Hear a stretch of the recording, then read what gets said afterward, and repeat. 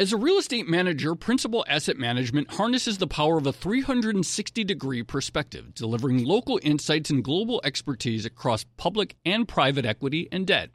Their teams apply local insights and global perspectives to help identify the most compelling investing opportunities. Principal Asset Management. Actively invested. Learn more at principalam.com. Investing involves risk, including possible loss of principal. Principal Asset Management SM is a trade name of Principal Global Investors, LLC. It can be hard to see the challenges that people we work with every day are going through. I'm Holly Robinson Pete. Join us on The Visibility Gap, a new podcast presented by Cigna Healthcare. Download it wherever you get your podcasts.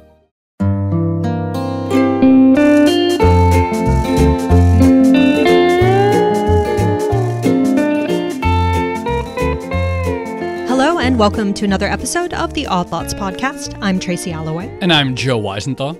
So you are about to listen to a very special episode. This is a live conversation that we recorded with Michael Barr, the Fed's Vice Chair for Supervision, at the Clearinghouse Annual Conference in New York on November 17th.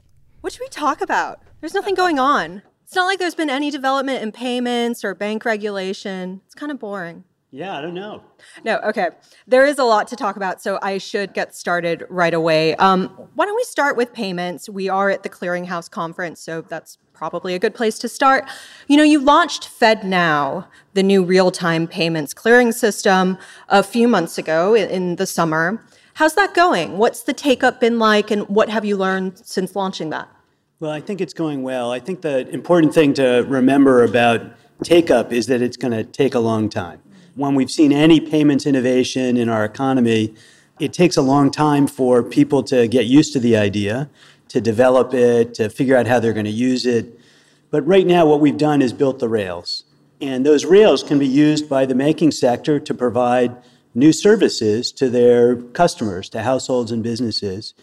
Take-up really requires banks to decide that their customers really want the service, and then they can innovate on top of it. And that's what we're looking forward to over time. Do you have any way of gauging, setting aside that it's going to take a while, it's like what constitutes a benchmark that we should watch for of, okay, this is taking up, again, setting aside that we, maybe decades, but what should we be looking out for to see, is this going well? I think the right way to think about this is over the very long term. If you think about any payments innovation, whether it's the development of banknotes or the rise of checks in the 1700s or really any kind of innovation we've seen in payments, they take a very long time to build a network. Once that network gets built and you have scale, then it really takes off and everybody assumes it's been that way forever. So we're really at the very early stages of this. So speaking of development, I am not a payments expert. I used to know more about the space when I was a banking correspondent, but that was like more than 10 years ago at this point. But I do remember 10 years ago, the Clearinghouse also developed its own real-time payment system. Is it weird that we've ended up with two, basically a publicly owned one and a sort of privately owned? We actually have a very long history in this country of having both public rails and private rails. That's the way most of our payments technology has evolved over time. And most of our payment systems today have both public aspects and private aspects. We really think of these things as complementary. We work really closely together. You know, David and Mark were taking selfies yesterday. These are close collaborations. Peace. Great. Glad we could be here to facilitate it. But just on this note, I mean, could you get a situation where, for instance, a lot of the higher volume payments from the big banks are traveling along the clearinghouse pipes, whereas a lot of the smaller payments from smaller banks are going along the public rails, basically a fracturing or a fragmentation of the system? I don't think that, if we ended up that way, I don't think that would be a fracturing. We have lots of systems now where larger volume payments travel one route and smaller volume payments travel the other. That could end up being the efficient way to do it. It would be fine if it ended up that way. It also would be fine if there were a mix of transactions on both kinds of rails. They really are complementary. I think that, you know, if you move forward many years, we would expect that banks would have access to both kinds of rails. They could choose which rail to send an individual payment on. that would be great. Why are they complementary? Because if they do roughly the same thing, and I would intuit that most payment systems essentially benefit from network effects, and the bigger one makes it more valuable to use that one, why wouldn't we assume that it's just going to be one wins and one loses? Well, if you look at existing payment systems today, we have private rails for ACH, we have public rails for ACH. I don't foresee this being a conflict. I really do think that banks are going to be able to have optionality in the systems that they use, and they might use different rails for different kinds of payments. Why did it take so long to develop a real-time payment system? Because again, I spent a lot of time in the UK. I think the UK had something equivalent in 2007, and we're here in 2023 just launching it. It has taken a long time. I would agree with that. Look, the Federal Reserve is a conservative institution, and I think that's appropriate. People expect us to be able to provide trustworthy, reliable services. And we earn that trust by being very, very careful about everything we do. And that's true with FedNow as well. Does the fact that there are these two competing payment systems, or maybe complementary, but ambiguity about which one will gather more volume and for which type of payments, do you think it slows down adoption at all in terms of a bank having to decide which one they're going to invest their time and energy, or turning into a retail-facing application of it and thinking about which one is going to win? My expectation is that banks will end up, again, over time, probably adopting both the public rails and the private rails and using them for complementary kinds of services. It's going to take a time. I would say especially for community banks, one of the key issues here is making sure that core service providers get up to speed quickly and offer the service to all the community banks in a fair and equal and accessible way. And so we are very focused on working with those service providers to make sure they're offering that service to community banks. Can you give us a sense of the take-up and the expansion so far? Now, what I would say is you should be thinking about this as taking years to do. Take-up is always slow at the start. It's going according to what we thought, but that's very slow, and we expect it to be slow at the beginning. Will you come back on our podcast in 10 years or to assess I would be it? delighted to. That would be really fun. Okay. Well, talking about long time scales, there is a sense of irony in that the Fed was working on this for a long time, and then they release it in the summer of 2023, right after we've seen essentially a bank run on Silicon Valley Bank. And I've seen some commentary about a potential tension here. You're making real-time payments possible, more instantaneous deposit withdrawals 24/7, at a time when deposit withdrawals have become problematic. I think Joe Abate over at Barclays was talking about how you're basically allowing banks to kind of slim down their inventory in really efficient ways, but in a way that, as we learned from the pandemic, could be problematic if something happens. How are you balancing that tension? Well, if you look at the situation today, obviously Silicon Valley Bank failed without any new technology. People were able to withdraw very, very quickly. The real issue in Silicon Valley Bank was deep mismanagement of interest rate risk and liquidity risk, and then the highly networked nature of their deposit base. The technology side of that, made it possible for them to withdraw, but not in any fancy new technology that's been around since the 1970s. So really what we need to do is focus on the fundamentals for banks to make sure that they are appropriately managing their risks. With respect to the new technology, with respect to FedNow, the individual banks can set their own limits on the way in which they use the technology. They can set size limits if they want. They can cap it. So I don't think it'll introduce new significant risks into the system. The risks in the system that are there, we need to make sure we manage appropriately. Setting aside whether it's FedNow or the private sector clearinghouse one, in the U.S., does the fact that arguably banks make a lot of money from the lack of real-time payments, whether it's overdraft fees, late fees, there's a lot of money in the business of people not making timely payments. I also wonder, and maybe it's off the mark, but I wonder, we're in a high interest rate environment. So people want to hold on cash maybe for a few extra days. Does that, when we're thinking about timelines, do you think that affects the trajectory of these timelines, the business of slow payments, basically? I do think we have to, look forward to a system in which businesses and households can get their funds right away. We might end up in a situation where we can have a significant effect in reducing overdraft fees, insufficient fund fees, a situation where a small business can get paid right away for the work they've done. That would be a huge benefit for American society. And so I do think that one of the potential upside benefits of FedNow is the ability to actually deliver for households and businesses the kinds of banking services that they want and that would reduce risk to them. I think that's a wonderful thing for society. Just in terms of the payment space, you've finally unveiled this. What's on the agenda now? What other payments improvements could be made for the U.S.?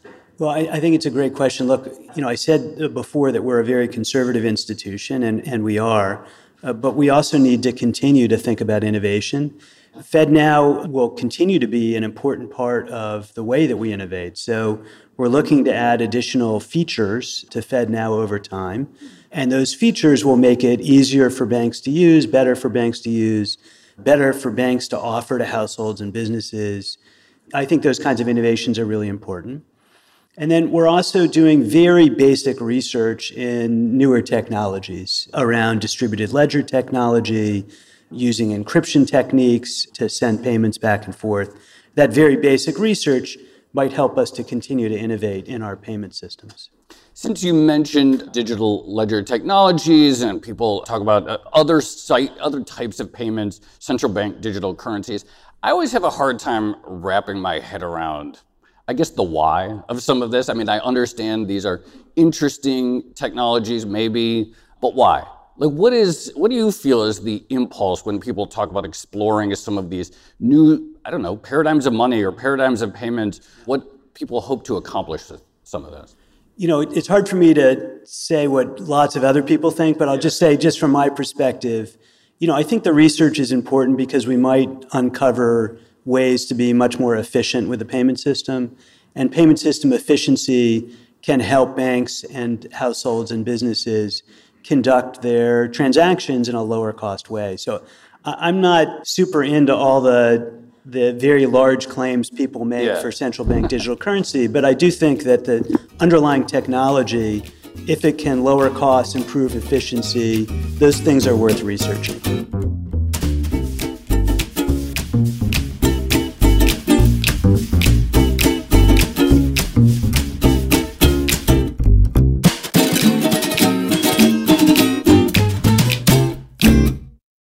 As a leading real estate manager, Principal Asset Management harnesses the power of a 360-degree perspective, delivering local insights and global expertise across public and private equity and debt.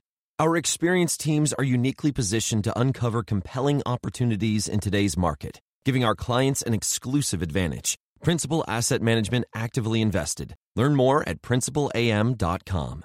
Investing involves risk, including possible loss of principal. Principal Asset Management SM is a trade name of Principal Global Investors, LLC. From Silicon Valley to Wall Street, the promise and perils of artificial intelligence are playing out on the world stage. But what will the next phase of AI adoption look like? Which companies, from big tech to startups, will dominate? And where do the risks and unintended consequences lie? I'm Emily Chang. Join me at Bloomberg Tech in San Francisco, May 9th, to answer many of the industry's burning questions, alongside Snap's Evan Spiegel, Xbox President Sarah Bond, OpenAI's Brad Lightcap, top researcher Dr. Fei Li of Stanford, and many more. More details and just a few tickets left at Bloomberg.com/TechSF. Joe, you want to talk about bank reg? Let's talk about bank reg. All right. So again, I used to be a former banking correspondent, and I remember whenever I pitched a story about bank regulation to my editors, their eyes would just sort of glaze over. But You're now, going to fix it now. I don't have to, because now, there are adverts about Basel playing during NFL games, which is our own listeners of the podcast often talking about, I'm learning a lot about Basel Endgame. Yeah, this is something I never thought I would see in my lifetime. I feel like it's a slippery slope to the point where everyone starts including their position on the Basel Endgame proposals in their Tinder profile or something like that. It's a new talking point, but have you been surprised by the amount of discussion that this is generating? I have been surprised by it. I mean, I do think that some of the advertisements and things you're seeing in the public are extremely unusual for bank regulation. Normally, we issue a proposal, and then we get very detailed comment letters back, and we take those comment letters into account, and we finalize our rule. That's sort of the normal process. So seeing ads at football games, that's kind of unusual. How does it feed through to you? I'm always actually curious when an industry group does something like this, or even when I see an ad for some sort of B2B software or something. How does it actually filter through to you in your job in terms of, decision and the pressure that maybe builds on you? Like in the Peanuts, when adults talk and it goes, yeah. wah, wah, wah, that's wah, what they're accomplishing.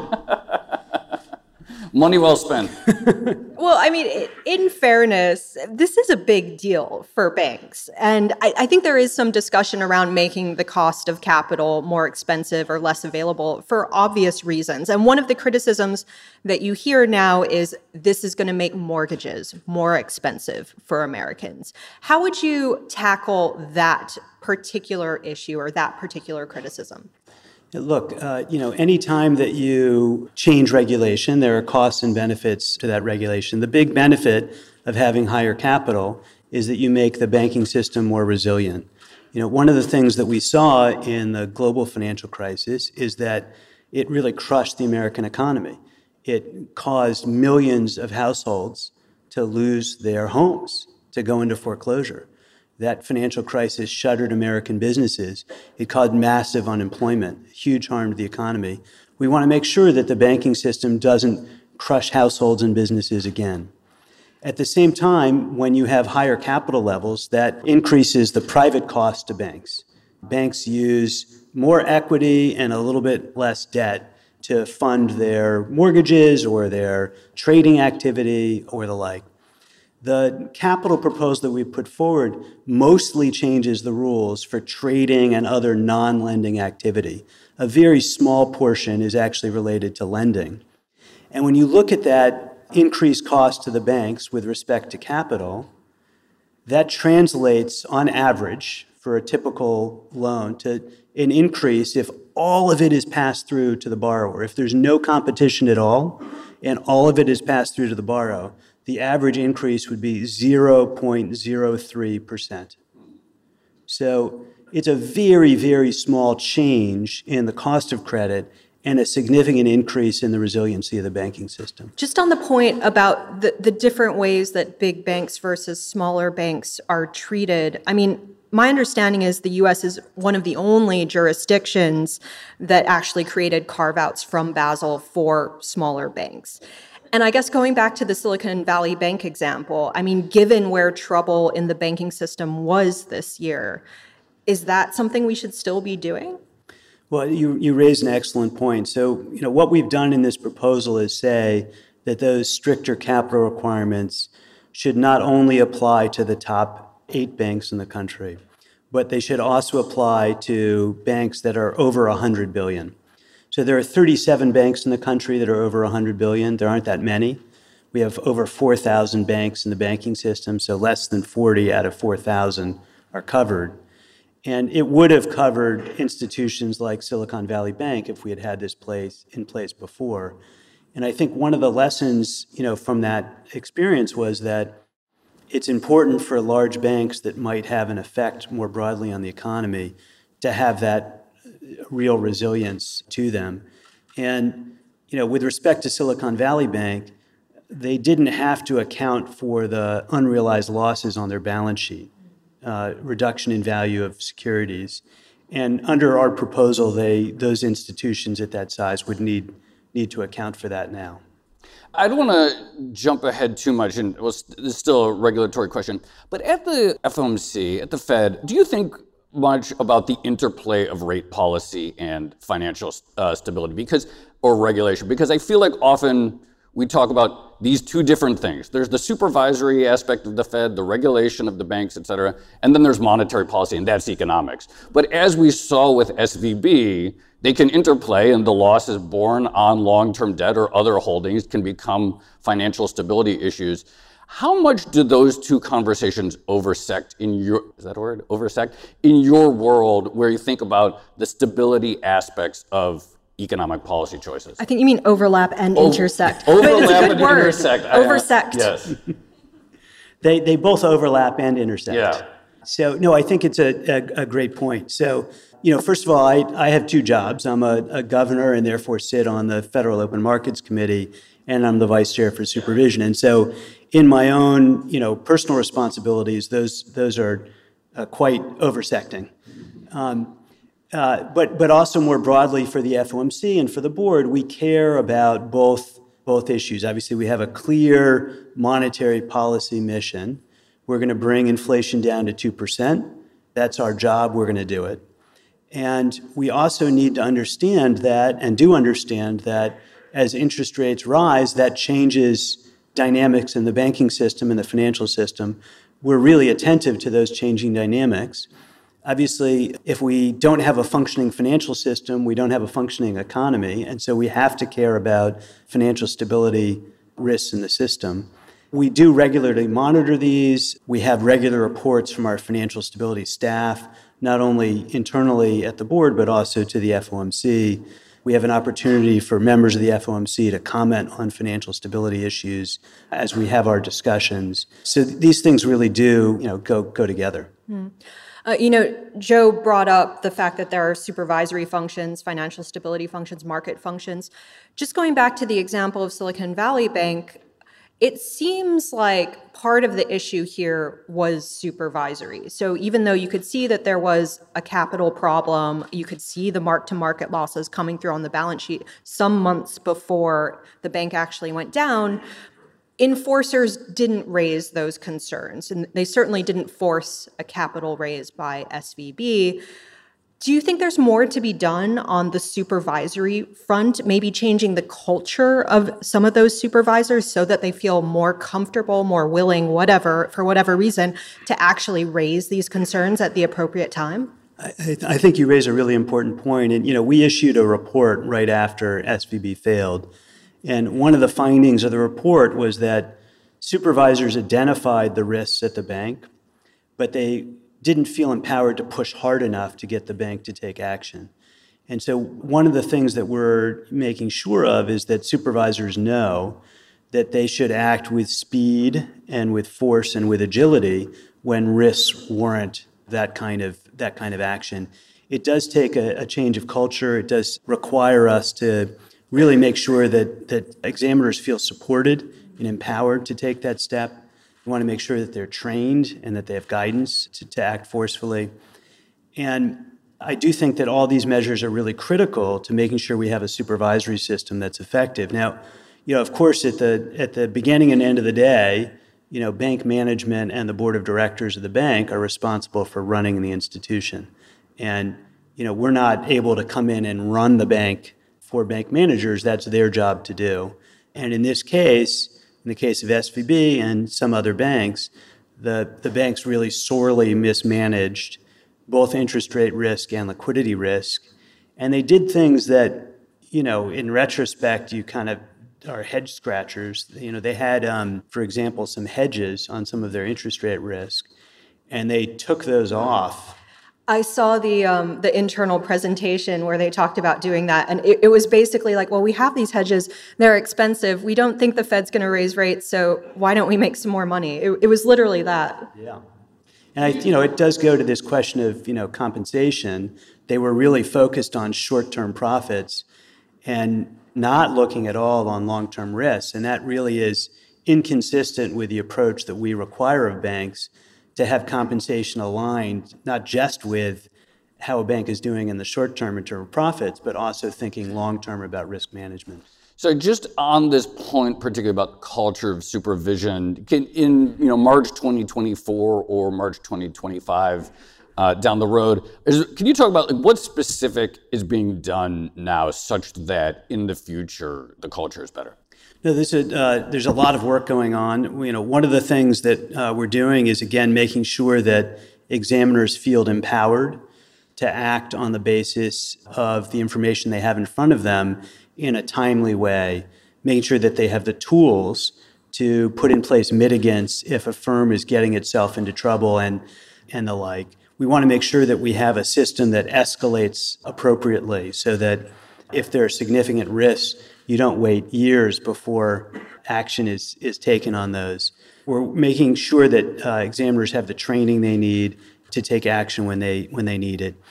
And, in the current environment, we're focused on things like interest rate risk, liquidity risk, credit risk, particularly in the office sector, and cybersecurity, which is just a fundamental risk that many banks are exposed to. I definitely want to talk a little bit more about some of those individual risks, but just on interest rates. So, we talked about Silicon Valley and the fact that they didn't think the Fed was going to raise rates, even though I would argue, looking at Fed speeches for most of 2022 and into 2023, there was a lot of discussion about we are raising rates. But that said, we have been in this sort of weird environment where the economic outcomes seem almost binary, at least if you read financial commentary. So going into 2023, it felt like the two options were either soft landing or massive recession.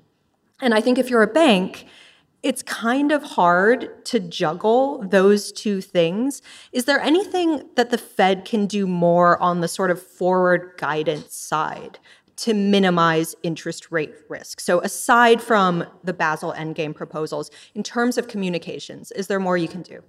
Well, first let me just say, with respect to interest rate risk, we expect banks to be able to manage interest rate risk whether rates are rising or falling. That's part of prudent risk management.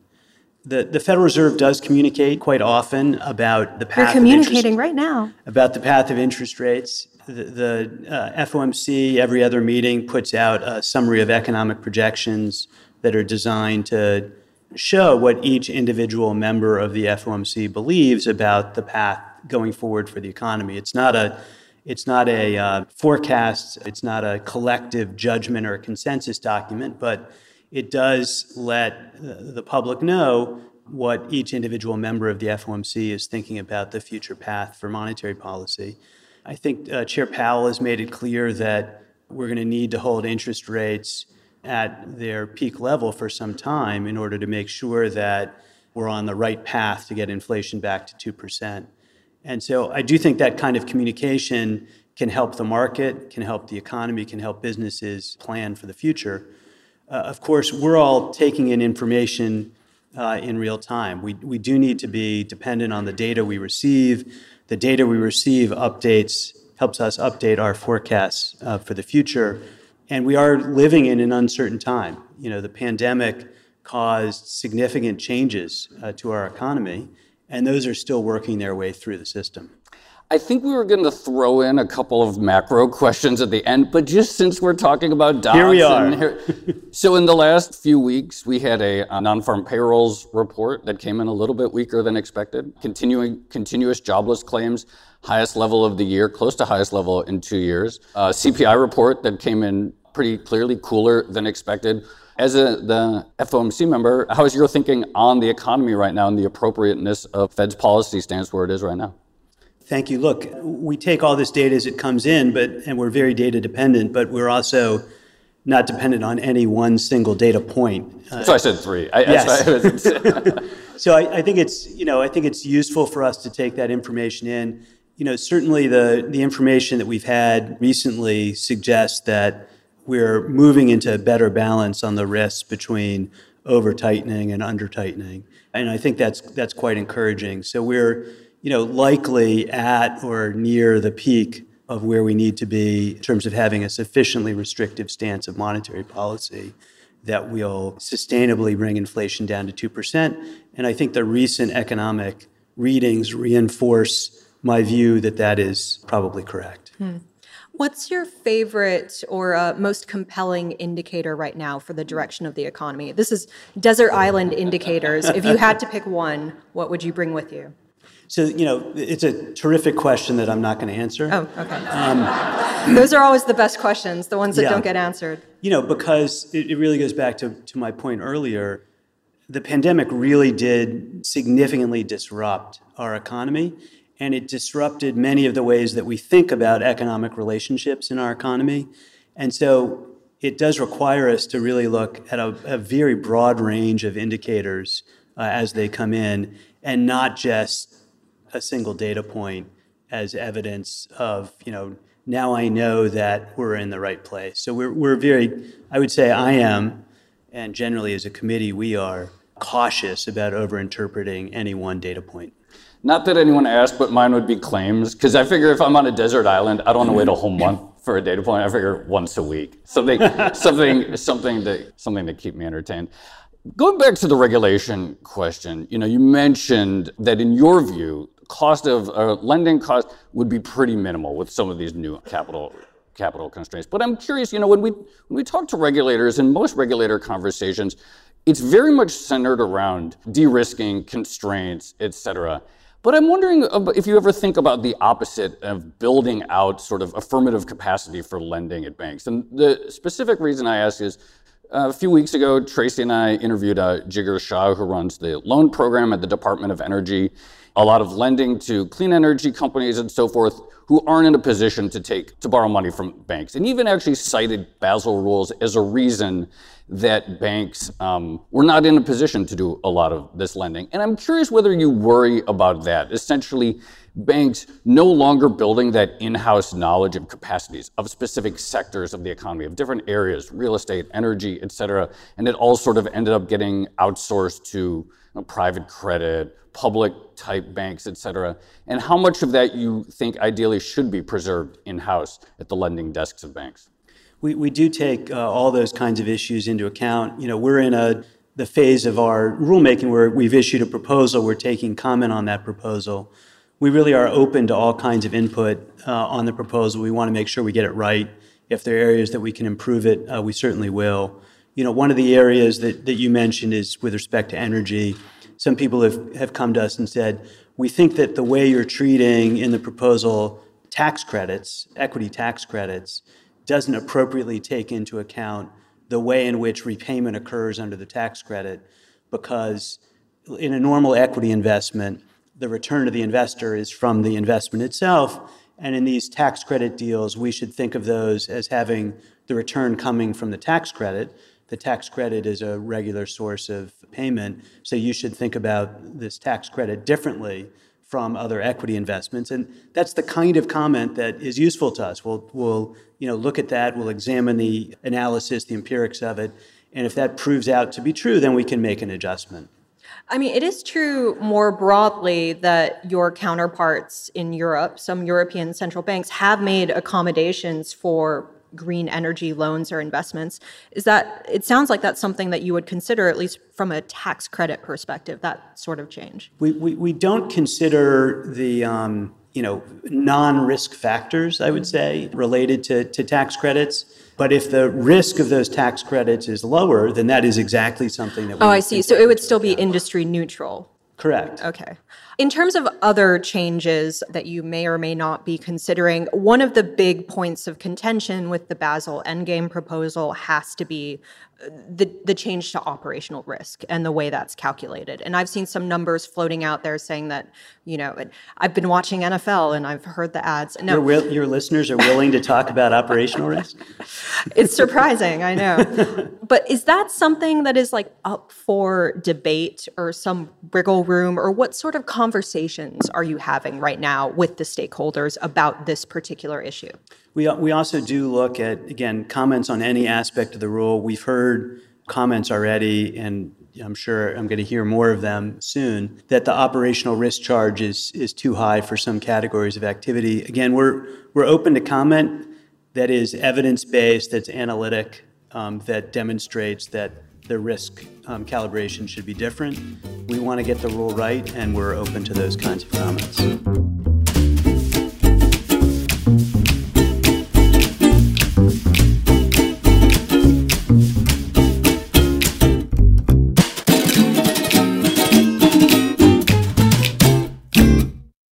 As a leading real estate manager, Principal Asset Management harnesses the power of a 360-degree perspective, delivering local insights and global expertise across public and private equity and debt. Our experienced teams are uniquely positioned to uncover compelling opportunities in today's market, giving our clients an exclusive advantage. Principal Asset Management actively invested. Learn more at principalam.com. Investing involves risk, including possible loss of principal. Principal Asset Management SM is a trade name of Principal Global Investors, LLC. I'm Alex Rodriguez. And I'm Jason Kelly. From Bloomberg, this is The Deal. Each week, you'll hear us in conversation with business icons. This show will explore deal-making across sports, media, and entertainment. That is a harsh lesson in business. Sports is not as simple as bringing a bunch of big names together. I didn't want to do another stomp you out speech. It opened up so many more doors. The show is called The Deal. Listen to The Deal wherever you get your podcasts. And watch on Bloomberg Originals, Bloomberg Television, or BTV+. Should we throw in a couple audience questions? Yeah, let's do it. Here's a question. FedNow, could it ever be the backbone for a simple point-of-sale system? Well, that's a great question. One of the cool things about setting up a structure like FedNow is that people can innovate in lots of different ways on it. And I do think that might be one of the ways that people could innovate over time. Do you want to do another one, or shall I throw one in? Yeah, throw one in. Oh, okay, I'll throw one in. So in some respects, I hope this is one of the easier or more relaxed conversations that you're having this week, because you were talking to lawmakers and politicians, and that's always a sort of intense discussion, I find. But when one of the questions was, are you aiming for consensus on these new bank rules? And so I'm not going to ask that question again, but what does consensus actually look like to you? Can I just, why, was there a subtext there? Like, why were they, there's so many questions on this consensus question. Like, what were they really asking about too? So, traditionally, one of the things that is true of the Fed and that I really value about the Fed is that we're very much a collegial body. We spend a lot of time working with each other, talking to each other, working through issues.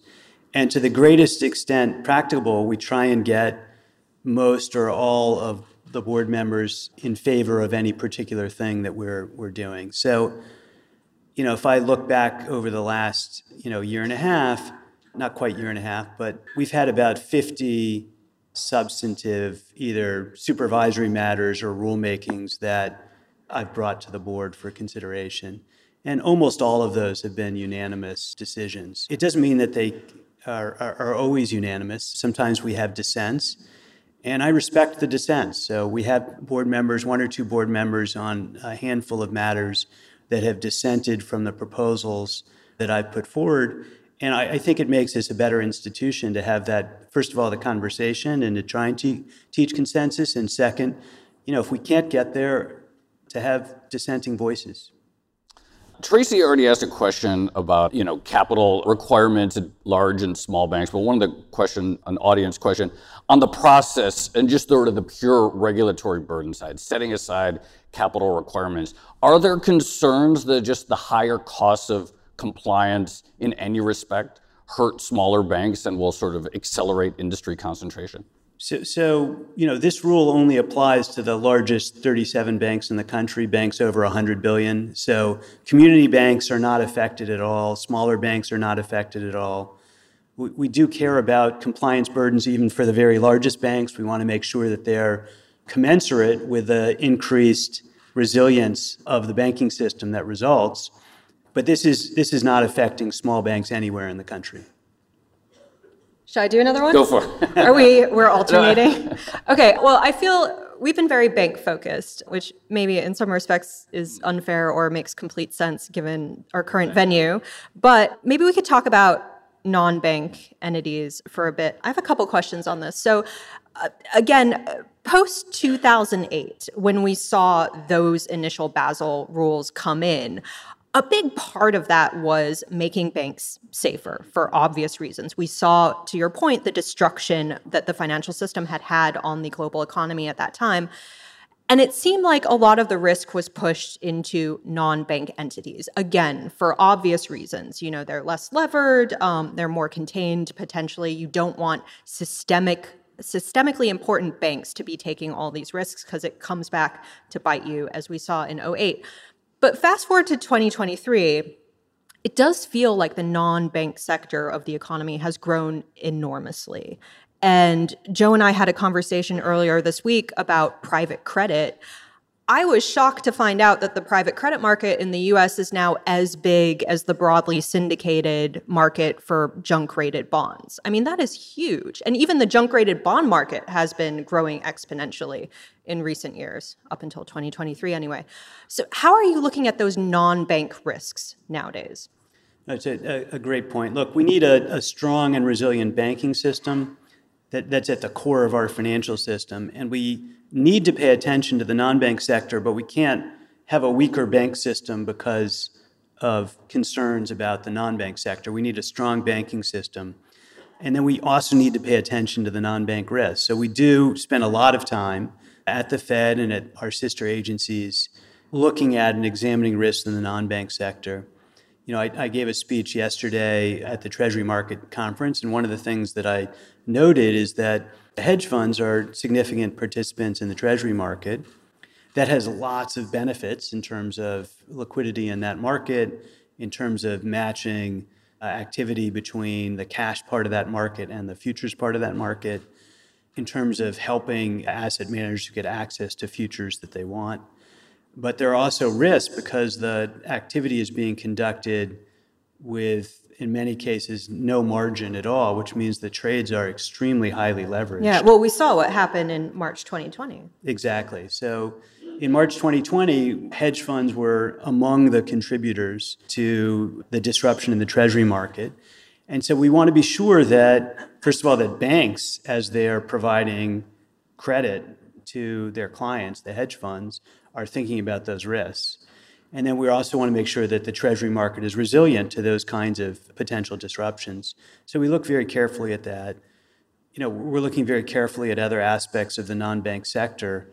And all of that, I think, is important for financial stability reasons. On the looking carefully at other aspects of the non-bank financial sector, I mean, obviously, entities, funds can lose money, but are there other ways in which you could foresee the risks becoming systemic in a meaningful way, or is the view that, well, yes, risky investors can lose money, but that doesn't necessarily mean systemic risk? Yeah, we aren't really concerned, you know, when investors lose money or when they gain money. That's not really any of our business. It's really about, are there disruptive events that could cause significant harm to the system?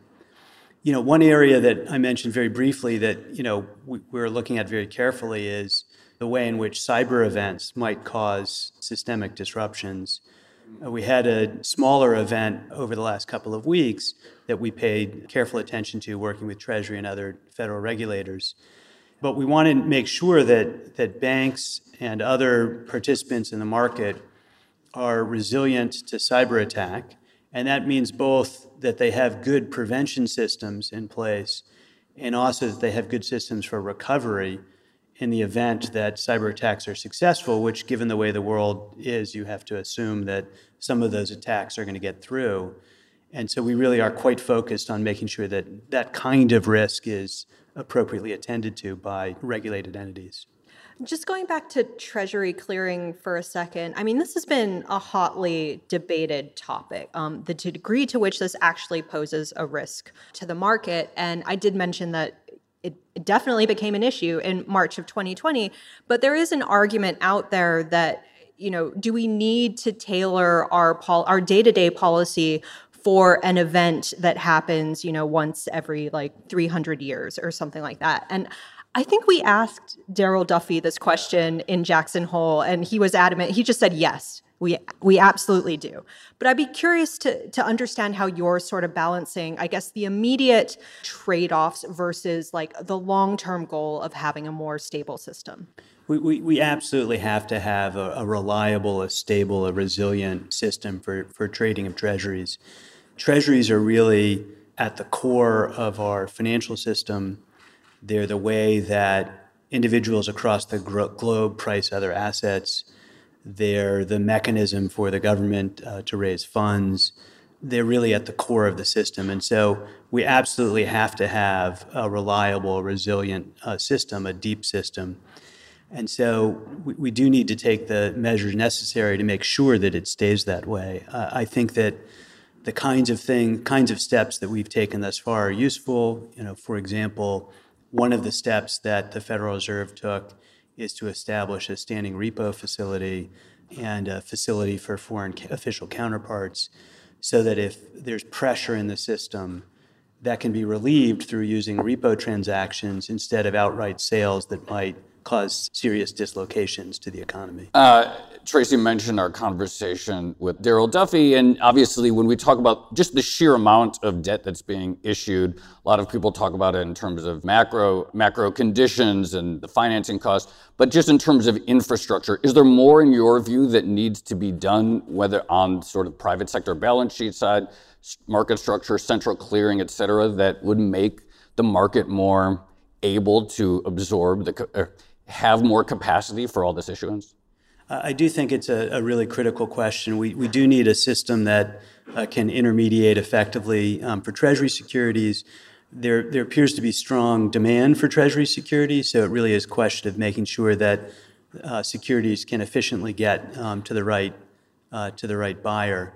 I think that the SEC's move towards central clearing of Treasury securities might be an additional appropriate next step. We're studying lots of other ways. This is, I would say, ongoing work and will be ongoing work. I was just as I mentioned, at the Treasury conference yesterday. It's an area that we're paying attention to all the time. So I realize we've hit a lot of different risks in this discussion. So we've done interest rate risk, did operational risk, cyber risk, risks in the Treasury market. One risk we haven't really talked about, maybe because it isn't in the headlines quite as much anymore, is crypto risk.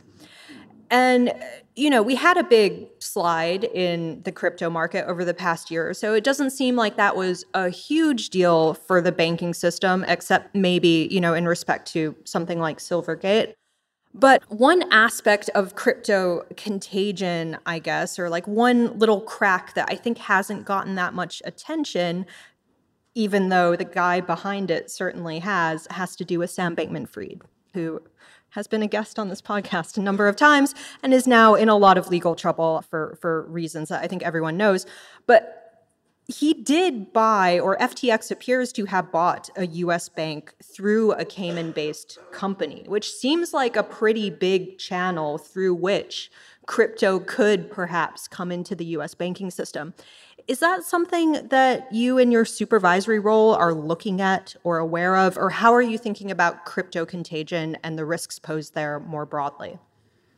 Well, let me just say that in general, the banking system is not deeply exposed to issues in the crypto space. Most banks have been taking what I would describe as a careful and cautious approach to crypto. But we have been paying attention to these issues very much since I arrived at the board.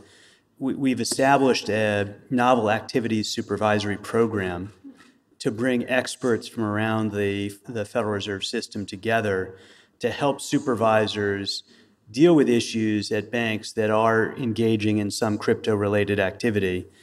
And that novel activities supervisory program should help us wrap our arms around the issues, should provide greater clarity and guardrails to banks that want to be involved in this space.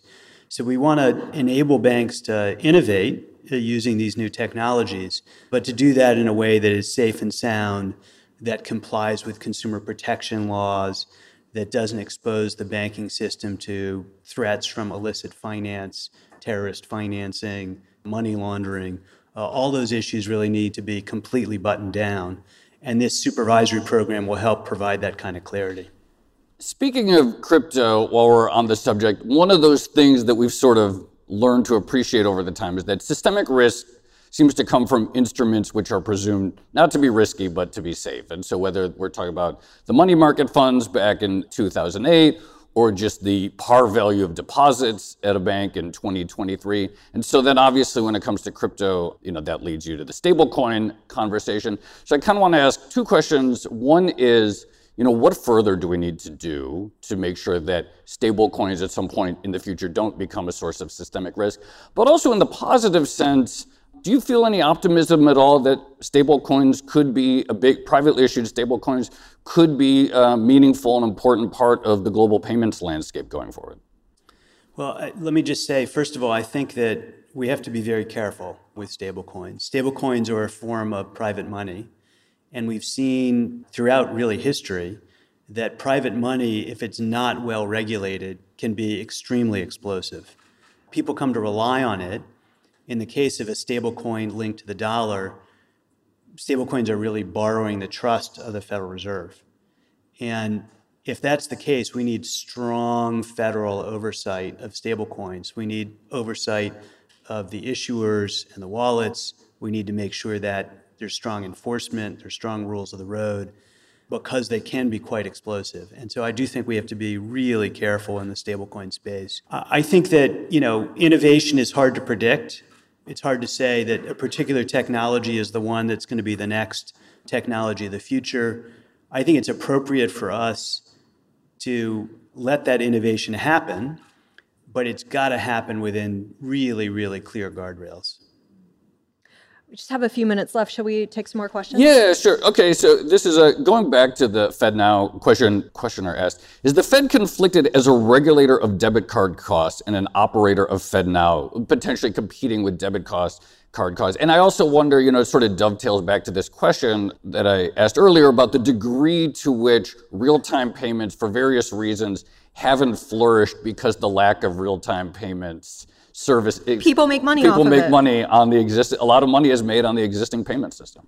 Yeah, no, look, first of all, on the second point, we talked about this briefly before. I do think that there are revenues in the banking system, like overdraft fees and insufficient fund fees, that some banks have gotten used to.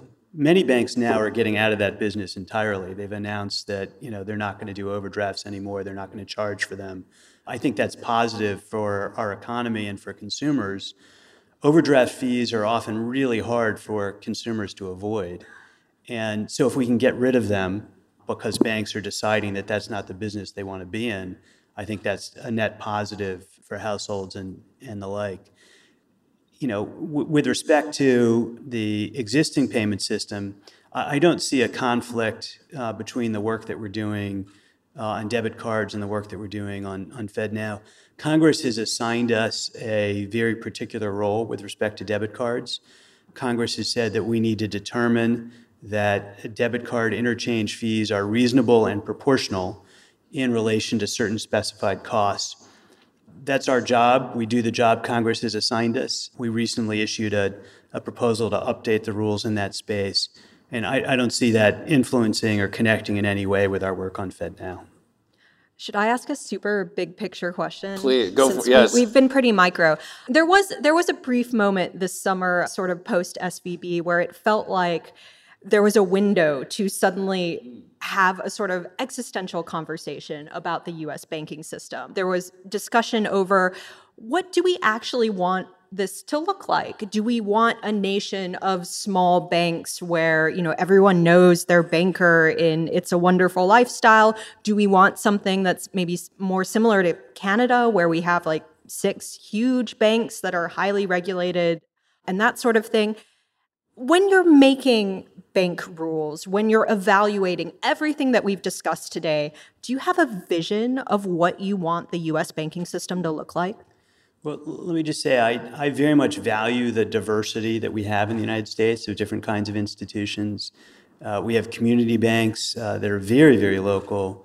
We have smaller regional banks. We have large banks that are not the GSIBs. We have very large banks that are, super complex and serve different kinds of markets.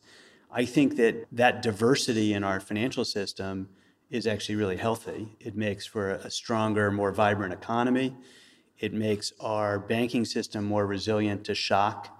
And so I do think that we do take into account, and I do think that it's important for us to take into account that diversity of size and type of institution. Can I ask just like a random question that's totally out of order now? Do it, yeah.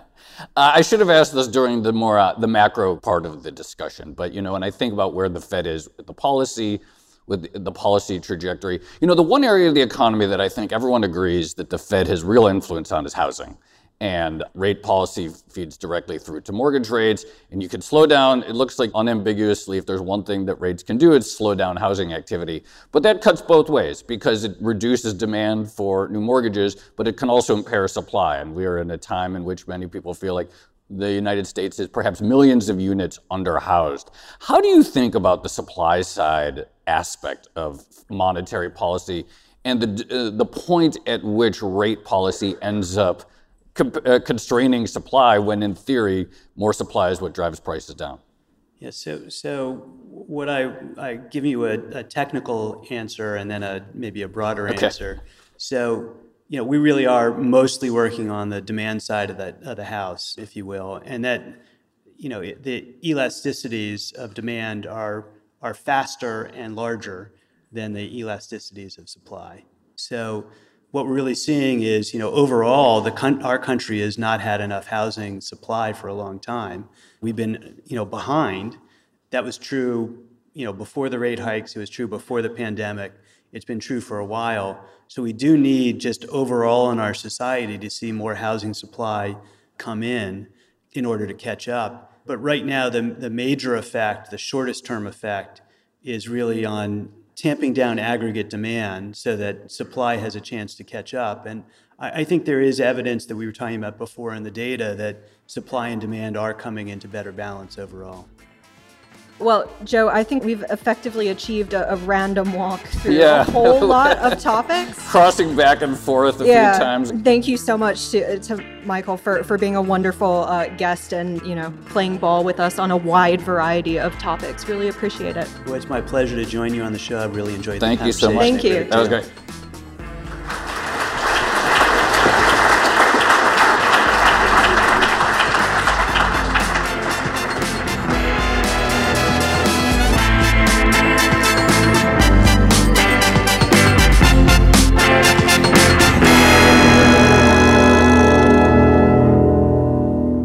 That was our conversation with Michael Barr, the Fed's Vice Chair for Supervision at the Clearinghouse Conference in New York City. I'm Tracy Alloway. You can follow me at Tracy Alloway. And I'm Joe Weisenthal. You can follow me at The Stalwart. Follow our producers, Carmen Rodriguez at Carmen Armin, Dashiell Bennett at Dashbot, and Kel Brooks at Kel Brooks. And thank you to our producer, Moses Andam. For more Odd Lots content, go to Bloomberg.com/oddlots, where we have a blog, transcripts, and a newsletter. And I'm sure there's going to be a lot of conversation about this episode in the Odd Lots Discord, one of my favorite places to hang out online, discord.gg/oddlots. And if you enjoy Odd Lots, if you like it when we record these live conversations, then please leave us a positive review on your favorite podcast platform. Thanks for listening.